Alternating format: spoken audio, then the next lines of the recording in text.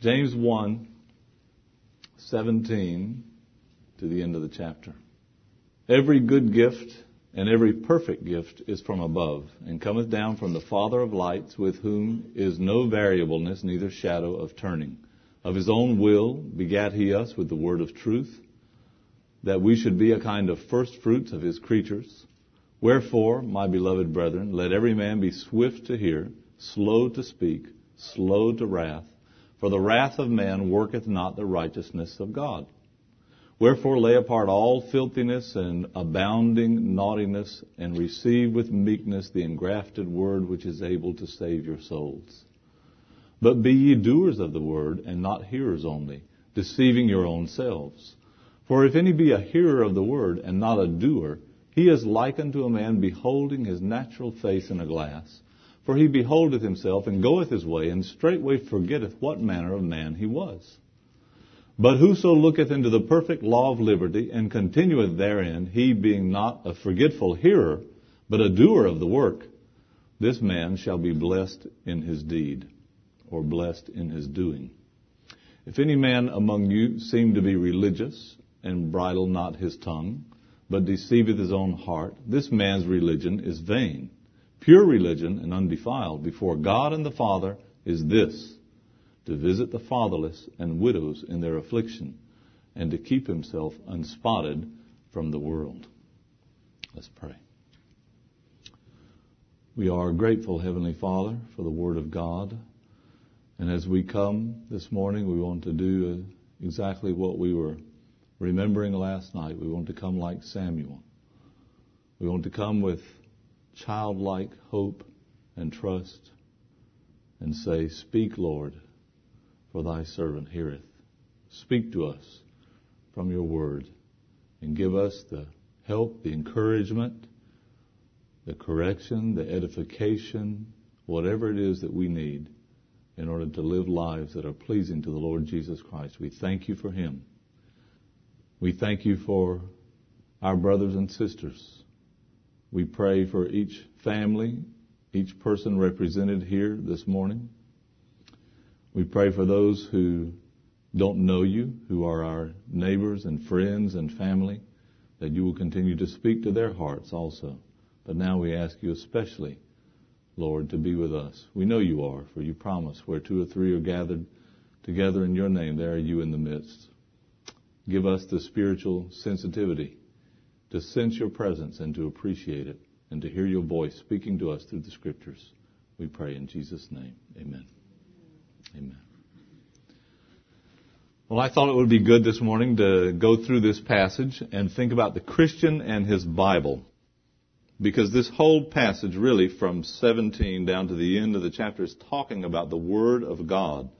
It gives us that under different figures. The first figure you have is that of a gift. He says in verse 17, every good gift and every perfect gift is from above. Now, you might just take that in a generic sense and say, well, he's just talking about gifts, every good gift. Well, in one sense he is. But he's leading to something. And as you work through the passage, you see that the introduction of the word gift here is not just some kind of a loose comment or abstract comment about gifts. He's introducing the thought of the Word of God as a gift, a good gift and a perfect gift that comes from above, comes down from the Father of lights, with whom is no variableness. There's no changing and no shadow of turning with him.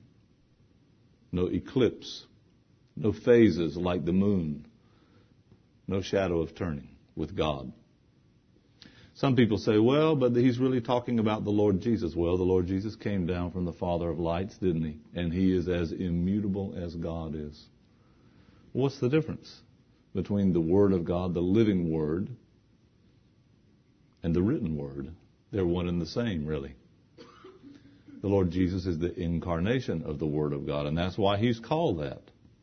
And so it's not really any problem. But as you read here through the passage, you come to the point where you see he's talking about us paying attention to the written Word of God. He says it down in verse 22, be doers of the Word. He says in verse 21, receive with meekness the implanted or engrafted Word. And this is what he's talking about as he works through this passage. So, first of all, we say the Word of God is a gift. And let's put that down into verses 17 and 18. Those two verses speak of God's Word as a gift. Then we come to verse 19, 20, and 21. And there the Word of God is a graft. He says in verse 21 in the King James, which I still read because I don't read the English Bible that much. I grew up with this Bible. I have a New King James. I'm trying to make the transition. I like it. But so far, I'm still in my old King James Bible. He says the engrafted word. I think the New King James and the New American Standard say implanted, don't they? Does someone have that? Yeah, it's the same idea. So here, he's speaking about the Word of God. We'll use the old King James, the graft, the engrafted Word. Because God intends for His Word not only to be treated like a gift that we receive, and we'll come back to that and develop that thought, but He wants us to see it also, a gift you can hold in your hands. A graft becomes part of you. And this is what God wants His Word to do in us. Not just to be something, a book we take to meeting, a book we have on the coffee table. Someone, I don't know who it was, but I was told about it by a friend in Dallas. He visited in someone's home and he found they had a family Bible. A lot of people do. They had it on a coffee table. They had shellacked it. Shellac, do you still use that word? Varnish, shellac, I don't know what it was. Whatever that clear stuff is. It was open to a certain passage and shellacked. It could never be. He said, well, at least they were more honest than most people because most people never read the family Bible anyway. They just open it to a passage and leave it there for years. So he figured, hey, why not preserve it that way? So that's the way it was. The shellacked Bible, the varnished Bible. What about the engrafted Bible? It becomes the implanted Bible, like a transplant. It becomes part of you. Part of your life. It's with you and in you all the time. He says, receive with meekness the engrafted word, which is able to save your souls. And we'll come back to that. But that word save doesn't always mean forgiveness from sin and salvation from hell. It does mean that. And we can certainly say that's a primary meaning of the word. But there is a secondary sense in which people are saved from a multitude of problems, aren't they? If we listen to His word, if we receive it with meekness, it saves us from so many things. And that's why you have the book of Proverbs, for example, where the father there, and this is something that parents don't do very much anymore. In my home, we try to keep doing it. Our children are getting older, but we still do it. Our youngest is 13 now, and our oldest just turned 30. She's married and has children. And so we have them in the home from 22 down to 13. And we still take the Bible. We still try to eat meals together as a family and not let the family disintegrate. And we sit down together and we open up the book of Proverbs and say, well, let's see, today is the 3rd, right? So we would open up the Bible to Proverbs chapter 3. And we read it. And then we go around the table. I might read it or I might ask somebody else to read it. And we say, now, we go around the table. Everyone just name one thing that you got out of the chapter. One verse, one comment, something that stuck in your mind. That's all you have to do. And when they were younger, I always asked the younger ones to go first because they don't have a very long memory for that kind of thing. And they're always worried and fretting if they're going to remember a verse, So I let them go first and that gets the pressure off. And the older ones, well, they can be more flexible if somebody takes their verse, and that's always a trick you get. Oh, he used the verse I was going to use, I said, well, you say what you were going to say about it. So we do that. But in the book of Proverbs, for example, today he says, my son, forget not my law. Let thine heart keep my commandments. For length of days and long life and peace shall they add to thee. So what is he doing? He's a father giving his son advice. Parents giving their children advice. And Proverbs is just full of practical advice about everything in life. And even those passages that talk about the immoral woman and all of those things, we just read them. Some people say, you're going to read that to your young children? I say, I sure am. I'd rather them hear it from God's word and from me than out on the street somewhere. Every word of the Lord is pure. So we read it and we talk about it. And so this is the way you bring the word of God into their life. And this is what God is doing with us here. He says, receive with meekness the engrafted word which is able to save your souls. Not just to save you, and thank God we do find salvation. All about the work of Christ, the cross, and what He's done for us, what it means to be justified and forgiven. All of these things are there. But then there is that practical advice that saves us from so many bad decisions and bad, harmful relationships and situations in life if we just listen. How many times have we gone through life and at some point we said, boy, I wish somebody had told me that before. So, well, there it is. It's there. Somebody tried to tell us, but we didn't listen. Receive with meekness the engrafted word. Okay, so from verses 19 to 21, we have the Word of God as a graft, a gift and a graft. And then we come down to verse 22. And from there really to the end, to verse 25, you could say. And then verses 26 and 27 are just an illustration of what he's talking about in this last section. So we can put them all together if you like. Verses 22 to 27. This is the Word of God as a glass. In the more modern translations, I think it says mirror. He says in verse 23, for if any be a hearer of the word and not a doer, he is like unto a man beholding his natural face in a glass or a mirror. Does your version say mirror? Okay, that's good. I understand a lot about that because my father was a glass man. He had a glass shop, and we cut glass and installed glass and mirrors and homes and windows and picture frames, and we did this. I learned before I was 14 how to cut glass and how not to cut it. And who knows how many times I cut my hands with it. But we saw that all our lives. He says he's like a man beholding his natural face in a glass. And so the Word of God is like a glass, a looking glass, a mirror that you look into and you see yourself. It shows you things. I'll bet most people here looked in a mirror before they came this morning. And so you see he's using illustrations that aren't difficult for us to understand. Not using what they call in the South highfalutin theological terms. Just simple, everyday language to help us understand. And that's what he says here in the last section. God's Word is a gift, it's a graft, and it's a glass. You look into it, and it tells you things about yourself. Now, a lot of people use it as a glass to look and see what's wrong with everybody else. But that's not the way it's presented here. It's presented as something you look at to see about yourself. And I have to be careful to do this when I travel. When I'm at home, I have my wife. If you don't have a mirror, you have a wife. And my wife is always telling me, your collar, honey. Fix your collar. And you need to brush your hair, what little you have. I just go, that's that. So it tells you things about yourself. And God wants us to do that. He wants us to look into the glass. And then He wants us to what? Do something about what we saw. Some things will be okay. You look and you read and you say, well, thank God, I believe that, I understand that. But then there are other things that pinch, that hurt a little, or that make us uncomfortable, or that little voice of conscience says, got to work on this. I know I'm not there yet on this one. Well, this is what he says. Don't be a forgetful hearer. Don't be someone who beholds his face in a glass and then goes his way and forgets what he saw. The Word of God is not just to look at. It's not just to know things about. Not just for our knowledge.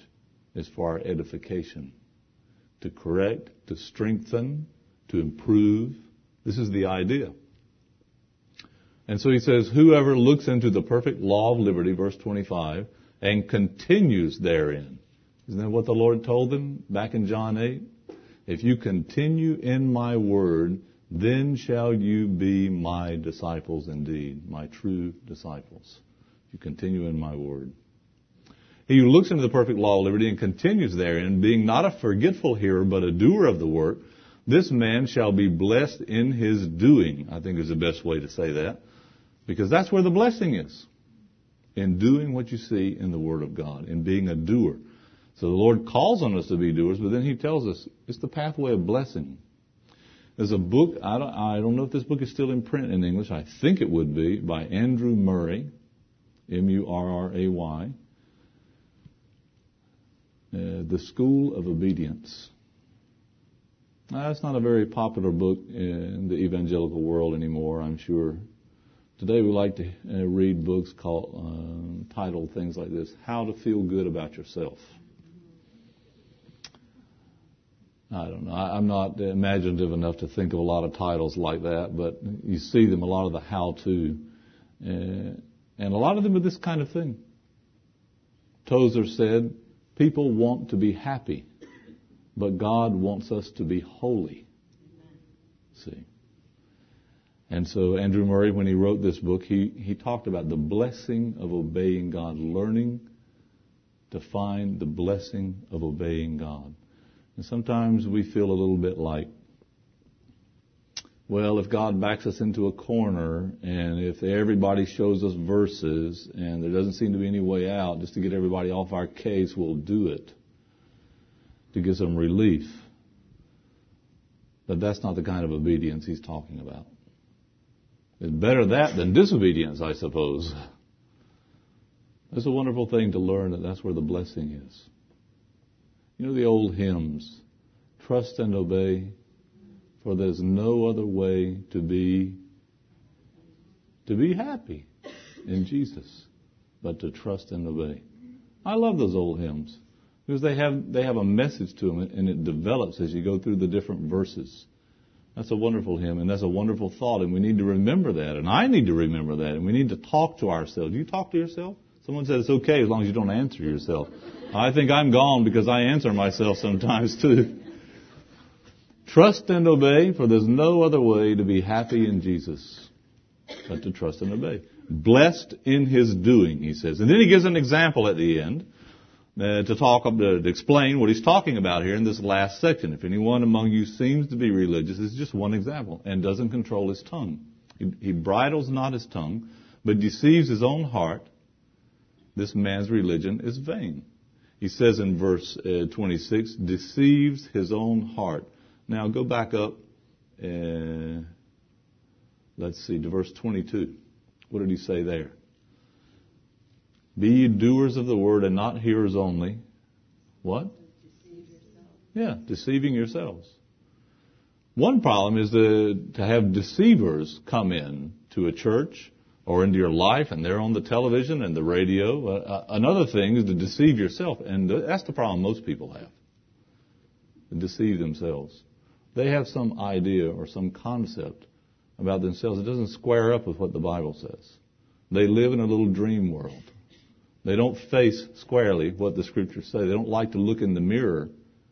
I know people that are afraid to read certain books and passages of Scripture because they're afraid of what they might find there. So they don't do it. He says, deceiving your own selves in verse 22. And then he comes back to it. You see, this shows you that he's not going off to some other subject. These things are all woven together. And he says in verse 26, deceiving his own heart. So he's religious. A lot of people are religious. But in one of the practical points, of which the Bible has tons to say, try this sometime. Go through the book of Proverbs and read it. Take a piece of paper and read the book of Proverbs. And don't stop on any verse to think about it except the ones that mention the mouth, the tongue, the speech, any variation of that thought. And just make a list. Let's see how many pieces of paper you fill up.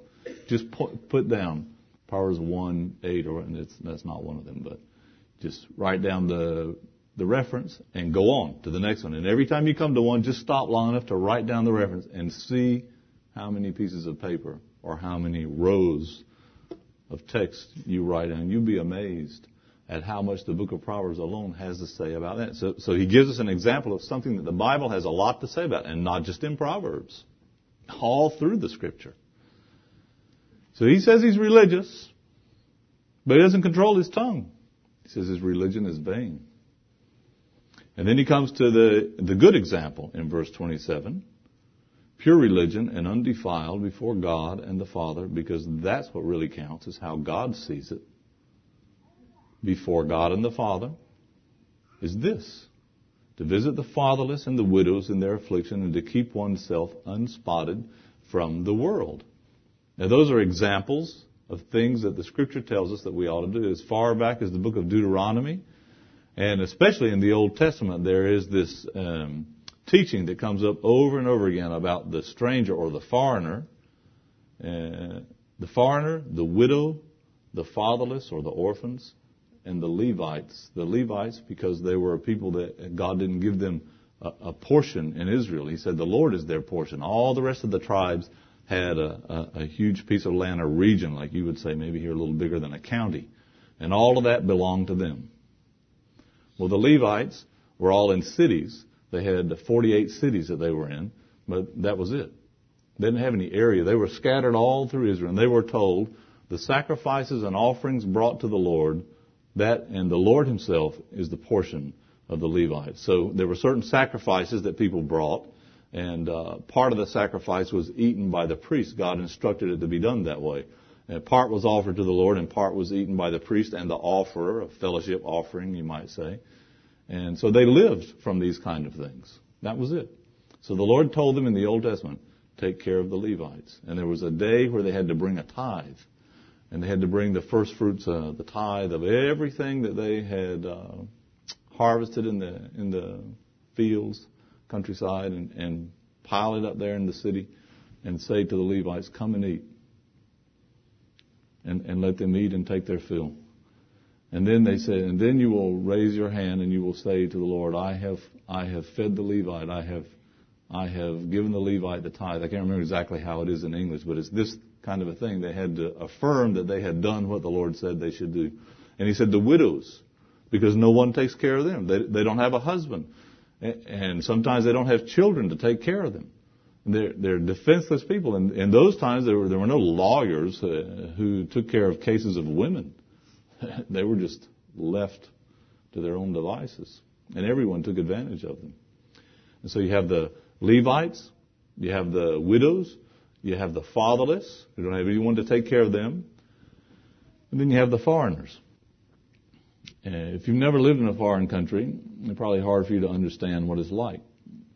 I've been living in one for 20 years, and I lived overseas before that in Turkey, and have been in many countries where you see right away that if someone wants to take advantage of you, they can, because you don't know the ins and outs of that country. You go to the airport and you change the money, and right away you don't know if you got the right change or not. You don't know what the money is, and they look at you, and the prices are written. I went to Egypt, and the prices are written in Arabic, and I tried to learn the Arabic numbers so that I would at least know what the prices were. But sometimes they don't put the price, and they just tell you, oh, it's so much. Because why? You're a foreigner. In Albania, they have a rule or saying among them. It says foreigners pay 8 times more. In India, I was there many years ago, and the young man that was taking me around needed some sandals, and I said, I'd like to have some sandals, so let's get 2 pair. I'll get one for you and one for me. He said, okay. I said, you go bargain for them, because you'll get a lower price. So I gave him the money, and he went and got the sandals, and he came back with his and mine. And he said, mine were 10 rupees and yours were 13. I said, why? And he said, white skin tax. That's what they call it. You're a foreigner. You're a foreigner. So that's what happens. So you have the foreigners, you have the orphans, the widows, and the Levites. And when you're thinking about this verse here, you have to remember James is writing primarily, as he writes this epistle, to Jews, Jewish people, believers who are scattered all around the world of that day. To us also, but in his first line of thought, you might say, is to his own people. And they know what the Scriptures say. He says, now, if you want to do what God says, if you don't want to be just a hearer, but a doer, this is what you're going to do. Visit the fatherless and the widows And, he says, keep yourself unspotted from the world. Now, there's something practical. There's something that you can measure and see, I'm doing it or I'm not. It's not just thinking nice thoughts or having the warm, fuzzy feeling, someone said, about God. It's doing what God said. And there's blessing in that. There's blessing in worshiping God. But do you know there's a blessing simply in keeping yourself unspotted from the world? Now, you've heard me say before, talking about this, how I like to eat spaghetti. And every time we serve spaghetti, my family's all watching to see when Dad's going to get the spot on him. And sometimes my girls, they love to tease. Sometimes they'll come and put the apron over me or wrap a sheet around me. We're always joking and teasing. And so they'll do this, and they're watching. And it's almost inevitable. Very few are the times I don't get it on me somewhere. You have to be careful. We live in a world that's so easy in so many different ways to get stained or spotted by the world. What they say, what they do, you don't have to take part in it. You can just sit and watch it and be entertained by it, and your mind is being polluted just by that. Your thoughts, your values are all being affected, the constant bombardment of these things, you see. Keep yourself unspotted from the world, he says. Okay, let's go back to the top and work our way through in a little more detail. We have until 11, is that right? Okay. Every good gift and every perfect gift is from above and cometh down from the Father of lights, with whom is no variableness, neither shadow of turning. Of his own will he begat us with the word of truth, that we should be a kind of first fruits of his creatures. God's word is a gift. Now let's just think about that. What does he say about the gift here? He gives us some words that describe the qualities of this gift. And what's the first one? Good. He says, every good gift. It's not like the little girl who, I think it was a ceramic egg her aunt gave her for her birthday. And she was like 8. She didn't think a lot of the gift. But her mom had taught her she had to write thank you notes. So she wrote a thank you note to her aunt. She said, "Dear Auntie," she said, "thank you very much for the ceramic egg. I have always wanted one, but not very much." As far as she was concerned, it wasn't a good gift. Every good gift. And you know, sometimes I wonder, sometimes God doesn't hear us thinking something along that line. You know, thank you very much for the Bible. I've always wanted one, but I prefer a Mercedes. You know, the good gift. Good. Nothing evil in it, nothing wrong in it. In Romans 12:1, he tells us that the will of God is good and acceptable and perfect. And where do we find the will of God? The good and acceptable and perfect will of God? Right here. Right here. Because that's what this book is. The book can't be anything else. Because the book is a reflection in words of the one who is good. It's going to be like its author. Every good gift, and he says every perfect gift. Now, I like that word perfect, because here this brings us a little closer to a subject that is dear to my heart, which is the inspiration and authority of the Scripture. This is a very important point. And when I moved to an area to begin ministering there, planting an assembly, or in the case where we are now in Seville, where there was an existing church, a small existing church we're trying to help strengthen and build up, one of the first things we do is I teach about the inspiration and authority of the Scripture. We might say we set what the rules are going to be, how things are going to work. And we come to an agreement at the beginning. This book is written by God. This book is perfect. This book doesn't have things that are only for that culture and so forth and so on. This book is, God has given us what He wants us to know and to do. And the book is perfect. So we're going to agree about this. If the Bible says we ought to do something, that's it. I don't care what everybody else is doing. We're not going to do like this. Read the Bible and then, like in the World War II submarine movies, up periscope. What's he doing? Looking for where the enemy ships might be. See, and we do this. We read the Bible and we say, well, it says here not to lay up any treasures on earth, but to lay up treasures in heaven. That can't mean what it says. Let's see if anyone else is doing it. Oh, it looks to me like everyone else that calls himself a Christian is laying up treasures on earth. Okay, down periscope. I'm going to lay up treasures on earth too. Everybody else is doing it. In such and such a church, they do this. In such and such a person. And I read such and such a commentator, and he said, what about this? What about what God said? It's a perfect gift. People make mistakes. God never makes a mistake. I'd much rather trust the counsel and direction of my life to someone who never makes a mistake. And this is what it's all about, really.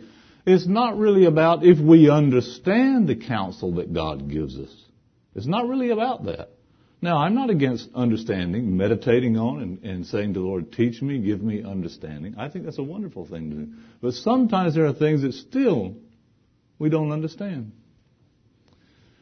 It's not all about understanding it. It's not all about knowing how it's all going to work out in the future. It's about trusting. Does God know more than I do? Does God ever make mistakes? Does God trick people? Does He deceive people? Does He manipulate people? Does He have some flaw in His character? And we say, well, He has a lot of good things to say, but you know, he's kind of, this is his kind of a hobby horse. Is God like that? No, He's not. So, why don't we trust Him? See, it's about trust. If God says it in His Word, if this is a perfect gift that's come down from God, then I don't read this with mental reservations. I don't read this with spiritual reservations, with emotional reservations. I come to it with trust. I say, what God says, I might not understand it. And in my flesh, I might feel, boy, I just don't know if I can do that. But if God says that's the way it ought to be, then that's enough. We sing it. It's easy to sing. God said it. I believe it. And we have to stop right there. Because not everybody can say that settles it for me. I hope everybody here today can. But we're great motorboaters, aren't we? But.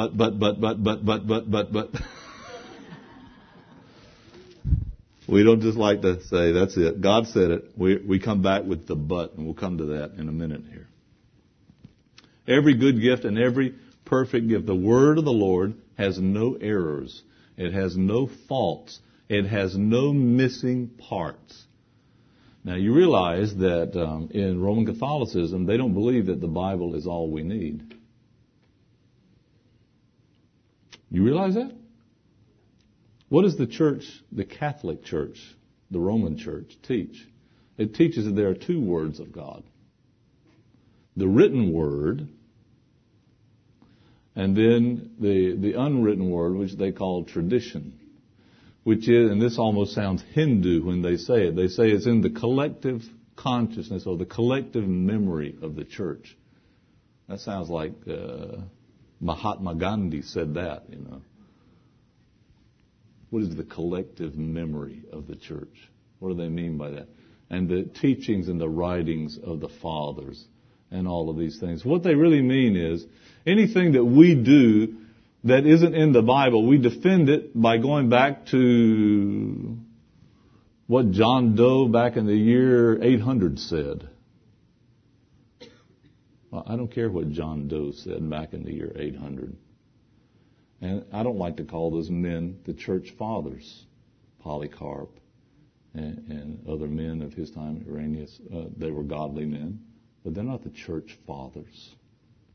What do they mean by that? And the Lord plainly says in the New Testament, call no man your father. He's not talking about your physical father. He's talking about using that term in a spiritual and a religious sense to call some man that. Spiritually, religiously, if you want to use it that way, the Father is God. The church doesn't have any fathers and doesn't have any mothers. Mary is not the mother of the church, you see. So they use this. They have the written word and they pay lip service to it. But anytime it conflicts with anything they do, they appeal to the unwritten word, to tradition, and to the famous rule of Roman Catholicism, the concept of the magisterium. You know that word, the magisterium? And the magisterium means that the church is authorized and gifted by God to teach. It means the ability to teach. In fact, in Spain, when a person goes to university and studies to be a teacher, for example, to get their teacher certificate or something like that, they call that magisterio. It's the same word, magisterium. So the doctrine of magisterium means, and if you get into Catholicism and all, if you come from it, you know what I'm talking about, probably. Although American Catholics don't know as much about Catholicism as European Catholics. American Catholics are kind of on a long leash. That's the way the church keeps them in. It kind of lets them do whatever they want to. But at any rate, magisterium means the church has the unique authority and ability to tell people what the Bible means. So you can read the Bible. Under Vatican II, you can read, and you're encouraged to read the Bible. But you can't understand it without a priest, without the church, because no one but the priest know what the Bible means. When you want to find out how fast the priests don't know what the Bible means, open it up to any passage and start asking questions. They don't know what it means. But they follow this simple rule of magisterium. Rule number 1. We had this rule, by the way, when I was a flight instructor. I didn't know it was, and I'm teasing, of course, they don't really state it this way, but when I was in pilot training student pilots, we had 2 rules for student pilots put up on the wall there. Rule number 1, the instructor is always right. Rule number 2, in the event that the instructor appears to be wrong or mistaken about something, see Rule 1. And of course, that was our way of having fun with the student pilots. But sometimes when we'd be arguing with them about something, we'd just say, Rule 1, see Rule 1. Well, this is the way they do it. You see, the church is always right. Magisterium. And in the event that church appears to be wrong about something, see Rule 1. And we turn this around and we say, God is always right. And if there's something you don't understand or particularly desire to do, if there's some conflict there, just remember, God is always right. Trust Him. He never made a mistake with anyone who trusted Him. You see, sometimes we can sincerely put our trust in someone down here on this earth, and that person can sincerely want to do us good and help us, but that person can make a mistake. Because there might be other factors that they don't know about, that they can't take into account. Maybe they don't have any experience on this particular thing. Maybe there's an unknown quantity there. There's any number of things. Emotions can become involved sometimes. But not with God. He doesn't have any of those problems. There's no factors that He doesn't take into consideration. He has perfect knowledge. And His love and His goodness, every good gift and every perfect gift, they don't allow Him to do those kind of things, make the kind of mistakes we make. He doesn't do that. He can't do it. So there's the person we ought to trust. And He's given us a good and perfect gift, He says, come down from above. It didn't come from the church. The church didn't give us the Bible. I would say the church came out of the Bible, grew out of the Bible, came from the Word of God. And the Word of God didn't come from the church. No, sir. Every good and perfect gift is from above, cometh down from the Father of lights, with whom there is no variableness or shadow of turning. The Word of God comes to us from someone who is, and this is what he's saying here, who is not changeable. He doesn't change the rules as he goes along. It's not one thing today and another thing tomorrow. Like some of these televangelists who get on television and when their funds are down and they wear a dark gray shirt, and their hair's messed up, and a dark coat, and they're so sad, and the devil is attacking us, and you need to send more money, and I'm going up into the prayer tower, and if you don't send $5 million, God is going to take my life. I would have said in Spanish, adelante. Go right ahead.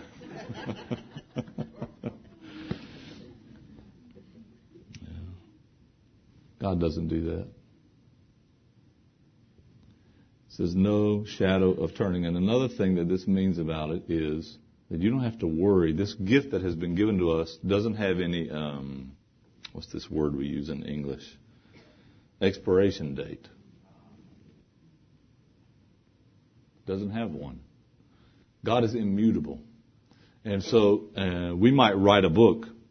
And in fact, I've done that. I don't write too much in English, but I have some in Spanish, and Adel has them, I think.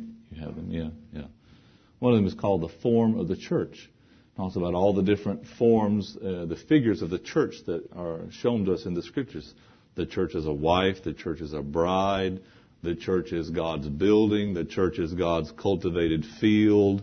The church is His priesthood. All these different forms of the church. Well, when I wrote this, I think I put 11. I've been studying and writing them all down. And not too long ago, we started to go through this in the church in Seville, taking them up on Sunday, 2 or 3 at a time. And as I went through it, I said, well, there's 14 here.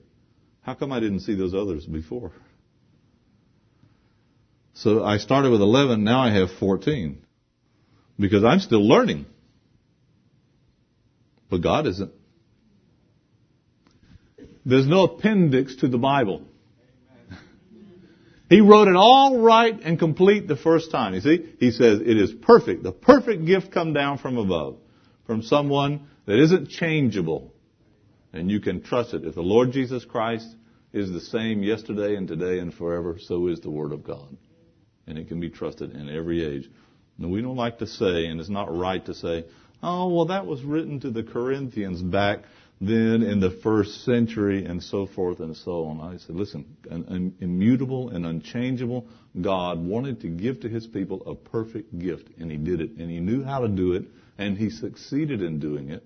And we shouldn't come to it with any of these reservations or any of these, sometimes I call them these get-out-of-jail-free cards. You know, where the Bible tells you something you ought to do, and you reach into your pocket and you pull out your get-out-of-jail-free card. Oh, that was written to the Galatians. And we super contextualize it. Now, nobody is more in favor of following the Scriptures in context than me. You know about the abuse of context? The abuse of context is the over-restriction of Scripture by limiting it to the time and the situation in which it was written.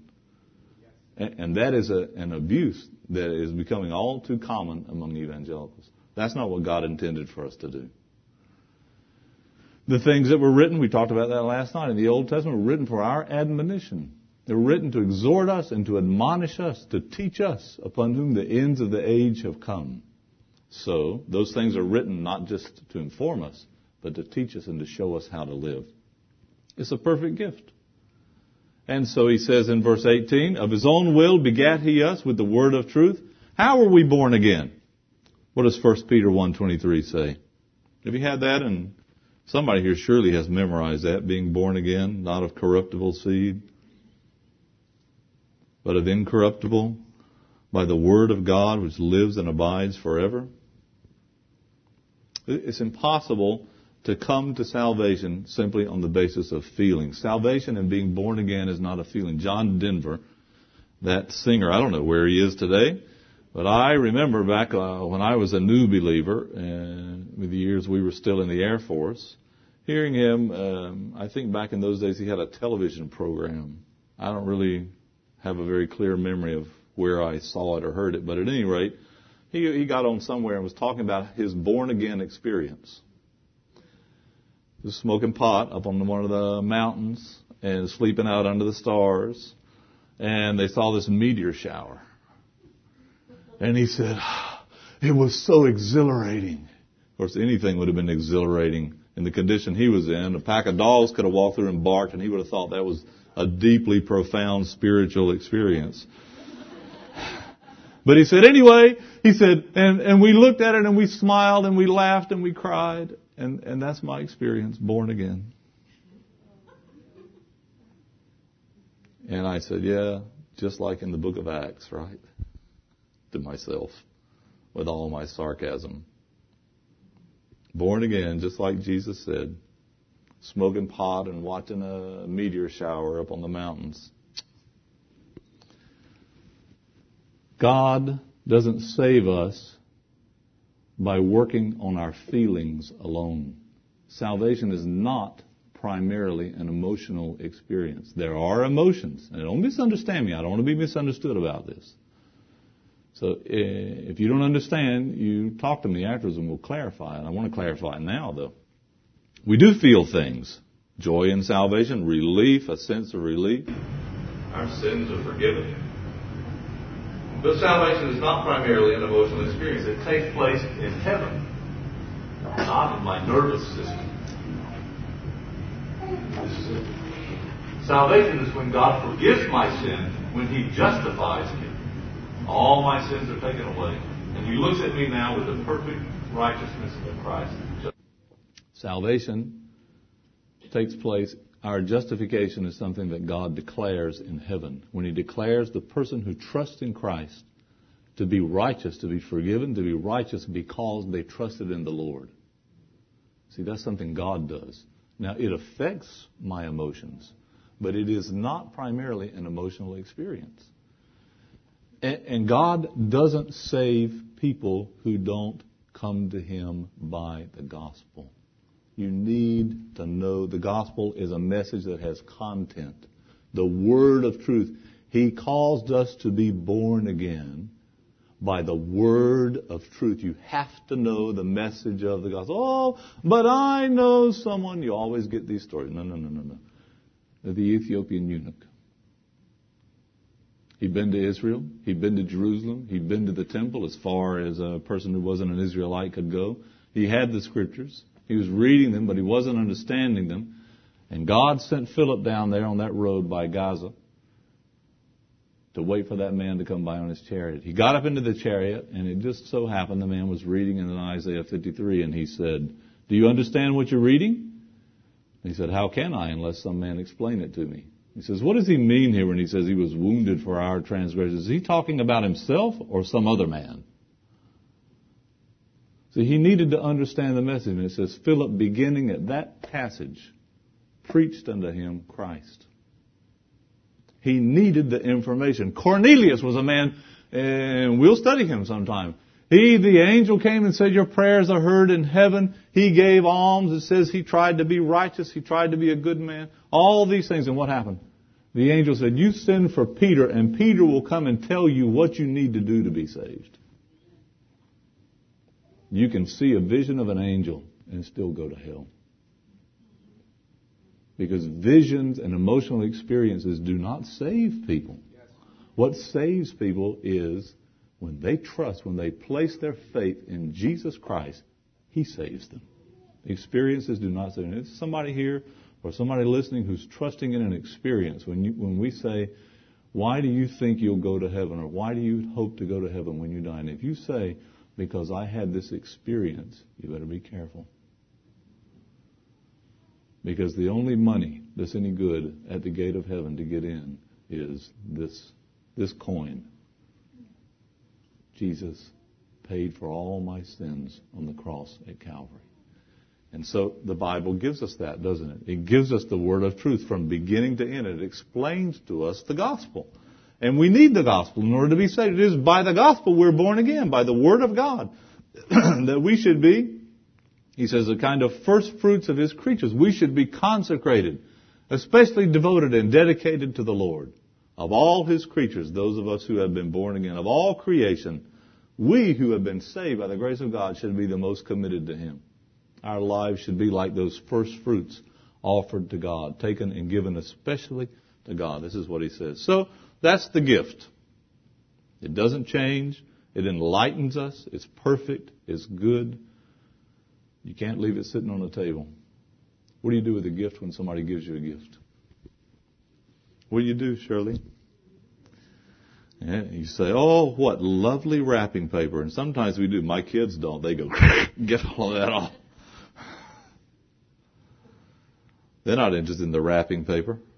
But sometimes, we like it, and sometimes just to be polite, we spend a moment, oh, look, and the bow, and this, and that, and all the time our mind is thinking, I wonder what it is, So we take the wrapping paper off, and we open the box to see what it is, to get it out. You don't leave it in the wrapping paper. You have a Bible. You have the perfect gift from God. What do you do with it? Has everyone here read it through? I read it 6 times from cover to cover before I got saved. I must really be dense. It's hard for me to understand people who go years and years in the Christian life and they have never read the Bible. It's a good and perfect gift. And there are so many things in here, everything in here you need to know. See, and the only way to know it is to take the wrapping off and open it up and use it. That's what God gave us this gift for. He calls it a graft, and we'll just spend a couple of minutes on that. He says, now, you need to receive it, he says down in verse 21, receive with meekness the engrafted word. That means don't reject the implant, the transplant. Don't reject it. Receive it. Let it grow. Let it come in you and let it become part of you. But to do that, you have to go back to verse 19. What do you have to do? Well, you have to be, he says, let everyone be swift to hear, slow to speak, and slow to wrath. That means, first of all, listen and calm down. We talked about listening last night, didn't we? How important it is to listen. Let everyone be swift, be in a hurry to listen to what God says. And the Lord says, oh, if my people had only listened to my voice. Well, I want to be one of those. And we should each say that. By the grace of God, I'm going to be that. I want to learn to shut up and listen when I come to the Scriptures. It's time for God to talk. It's time for me to listen. He knows more than I do. Can we all agree on that? That God knows more than us? That we don't have anything to teach God? Although we try to sometimes in prayer. Now, Lord, and we begin to explain the whole situation to Him. Why we need for Him to make this sister or this brother do this or that and how it all has to work out. We explain God is so patient. He listens to us. And sometimes it's like therapy. And it's good for us to communicate with God, to tell Him what we feel and what we think. That's fine. But we don't need to tell Him what to do. We don't need to suggest to Him. Now, it would be good if we could just pray and say, Lord, this situation needs to be resolved. I can't tell you how to do it. I can just ask you to do it. I think I know what needs to be done, but you're the one who knows. So speak, Lord. And we should be slow to speak, and that means slow to say, but, to interrupt. People do this. You say, well, now the Word says, do not, I'm going to come back to that example, lay not up for yourselves treasures on earth. But now, it can't mean that because, and here they come, the motorboats. See? Just relax. God's not going to trick you. God's not a charlatan. Just relax. Don't speak. Listen to what He has to say. Let it sink in. And He says that to them in the New Testament, doesn't He? Let these words sink down into your ears. Don't be in such a hurry to say anything. And it is very important as a believer to learn to be calm and receptive to the Word of God. Let God speak and let the Word in. Slow to wrath. Don't be upset. Don't be angry. And the Word of God often will speak to us about things in our lives, and they can upset us. And sometimes when someone else quotes a verse of Scripture to us, that might happen in that case to be just what we need, but we didn't want to hear it from that person. Nevertheless, it's the Word of God. Let God choose which messenger He sends. Say, here comes the angel Gabriel. Say, what, you again? If God wants to send the angel Gabriel once, twice, 3 times, He can send it as many times as He wants. If God wants to speak to us through a brother or a sister, let Him do it. It's His messenger. God speaks to us through His Word. Don't be angry about it. Don't be upset. Great peace have they who love thy law, and nothing shall offend them. Psalm 119, 165. You love the Word of God, there's nothing to be upset about. God loves you. God's not trying to make your life miserable. You can be certain of that. Nobody loves you more than He does. So, this is a non-productive emotion. He says that in verse 20. The wrath of man does not work the righteousness of God. You're not going to get anywhere that way. The wrath of man. Human wrath. See, all that does is work against what God is trying to do. Bring righteousness into our lives. His righteousness. So he says now, he's continuing his advice about the things we have to do to receive the engrafted word. You want the graft to grow, want the word to become part of you? Lay apart or lay aside, he says, all filthiness. What does it say in the New King James? Does it use that word? Or the New American Standard, verse 21? Moral filth and abounding malice. Does it say malice? Evil. Okay, same idea. And this is it. Something you have to lay aside. That's your job.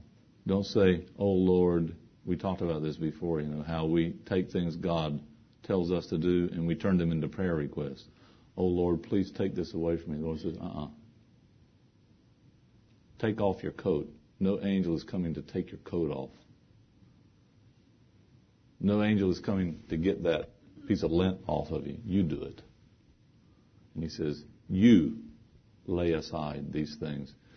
The Word of God, how's it going to coexist in an environment that's full of immorality, wickedness, and this bombardment we get from the world around us every day creates in our hearts and our minds oftentimes conditions where the Word of God cannot grow. Now, I want to tell you something. I don't know if you're going to like this, but I want to be honest with you. There's a price to pay.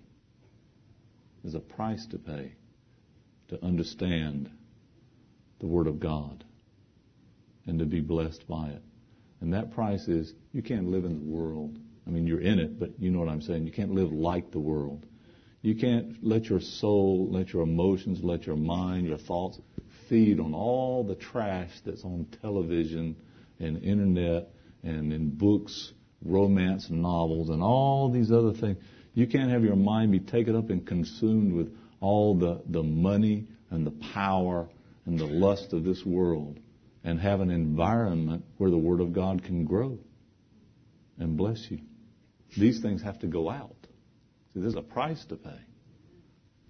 So my advice to you is, if you have something like that, some input like that in your life, just turn it off. Just say, Lord, I'll give this up for you. I'd rather have the Bible. Receive with meekness the engrafted word which is able to save your souls. And we talked about that from the book of Proverbs, but this is the idea. Just let it come in and become a part of you. And let it not only save you in the sense of forgive your sins and give you eternal life, but let it save you from all the problems and difficulties of life that we get ourselves into because we don't pay attention to what God says. And then later down the road, further down the road, we have to come back and say, you were right, Lord, I'm sorry. Now, he calls the Bible a glass, lastly, and we talked about this quite a bit at the beginning, so I'm just going to run through this quickly here. But the whole idea of calling it a glass here, a looking glass, or a mirror, is that we're supposed to look into the Scripture to see something about ourselves and then do something about it. He says, but be doers of the Word and not hearers only. Some people don't even hear. The first class would be rejectors of the Word. And then there are the hearers of the Word. And then maybe you could even make a third group and say the talkers of the Word. They hear it and they talk about it. They give lip service to it. The Lord said, this people honors me with their lips, but their heart is far from me. And then you have the doers of the Word. It's not enough just to talk about Scripture, just to hear it and talk about it. God wants us to do it, to apply it in our lives. Okay. Not hearers only. A person who's satisfied just to go to meetings or just to read, have a devotional time each day, or just to listen to a program.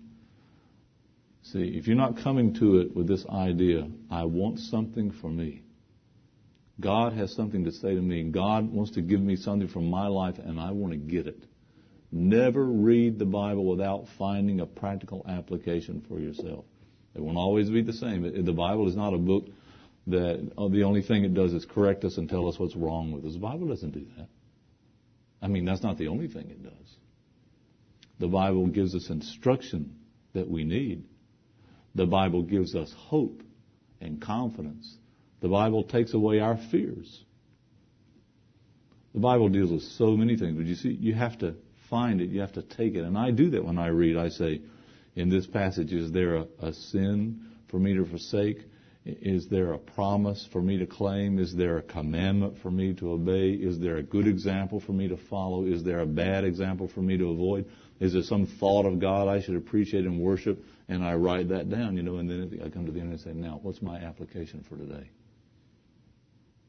And I try to find at least one thing, not 20 things, just one that I can apply that day. Be a doer of the Word. Don't look in the mirror. Suppose I'd done that this morning. I get up and I look in the mirror and I say, well, like we say in Spanish, más o menos, more or less. Suppose I'd walked in down here in my pajamas this morning. My wife would have a heart attack.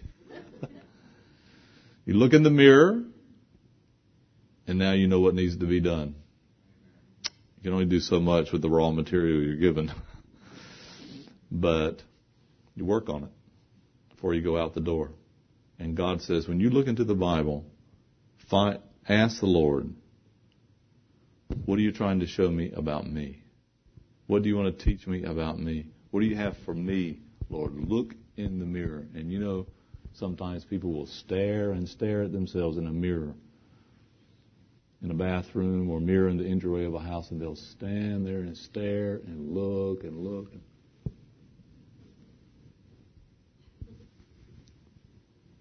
And they're trying to decide which is their good side or the bad side, or is that blemish gone that I need to put some more cream on that? Oh, I'm getting a lot of wrinkles now. Oh, I hate myself, you hear people say all the time. Do we look like that into the Word of God? We got our eyes open and we're staring into it, and we're trying to see if that little spot is gone or if we need to work on it some more. For what? See, He looks into the perfect law of liberty. It frees us from sin. It doesn't mean it frees us to do whatever we please. It frees us from sin. It frees us from the law and the condemnation of the law. And it enables us to live to please God and to have His blessing. That's a law of liberty. We couldn't do that before, but now we can. So you look into it, and you remember what you saw, and you're a doer, not just a hearer and not just a talker. You don't go tell other people without applying it to yourself first, see. He says this man or this person will be blessed in his doing. And then we have that wonderful example at the end. Practical Christianity, not theoretical Christianity. D.L. Moody said most people talk cream, most Christians talk cream and live skimmed milk. And we all know what he meant by that, don't we? God wants us to live like we talk. Not just talk the talk, but walk the walk. Be doers of the word. So this is what we have. We have a gift. It's a good and perfect gift. Do we accept it that way? Are we taking the wrapping paper off? Are we using it? Or are we saying, thank you very much, I've always wanted one, but not very much? With our lives, maybe. It's a graft. But is the Bible becoming that to us? Is it a living, moving part of us? Has it become part of us? Or is it a book that stays in a place where I go and read at a certain time? Or is it something that I'm constantly referring to? I carry it with me as a part of my life. It's in my mind. It's a part of me. Thy law is in my heart. Can we say that like the psalmist said? And it's a glass. And we're looking into it. And the whole purpose of looking into it is to show us what needs work. And do we come to it that way? And every time we have a Bible study, and every time we have a quiet time, a devotional time, are we saying, okay, Lord, speak to me. Give me something for me. And you go away with it. I got it. I know what I need to do. It might just be, I need to stop worrying about this and trust the Lord or hope in the Lord. It might be that. It might be something that needs to be corrected. It might be some promise you just saw in the Scriptures that you never knew about that fills your heart with hope. But whatever it is, you take it, you say, this is what God gave me now. Sometimes it might be more than one thing. You might have a whole page full of things. But you got to at least have one. You got to at least have something. Don't just be a hearer. God is not interested in just having people come sit and listen in meetings. Or people who can say they read the book, even though that's a great improvement over not reading it. He wants us to be doers of His Word. May the Lord help us to do that. Let's pray. We thank you, Heavenly Father, for this time we've had together. We thank you for the wonderful gift we have in the Scriptures. And we know it comes from you. We know it's a good and perfect gift, just as you are good and perfect. No errors, no flaws, no missing parts. Help us, Lord, to show how we trust you and how we esteem the gift that you have given us. Help us to have our hearts open to it. And help us to always take from it something for our own personal lives. We pray in Jesus' name. Amen.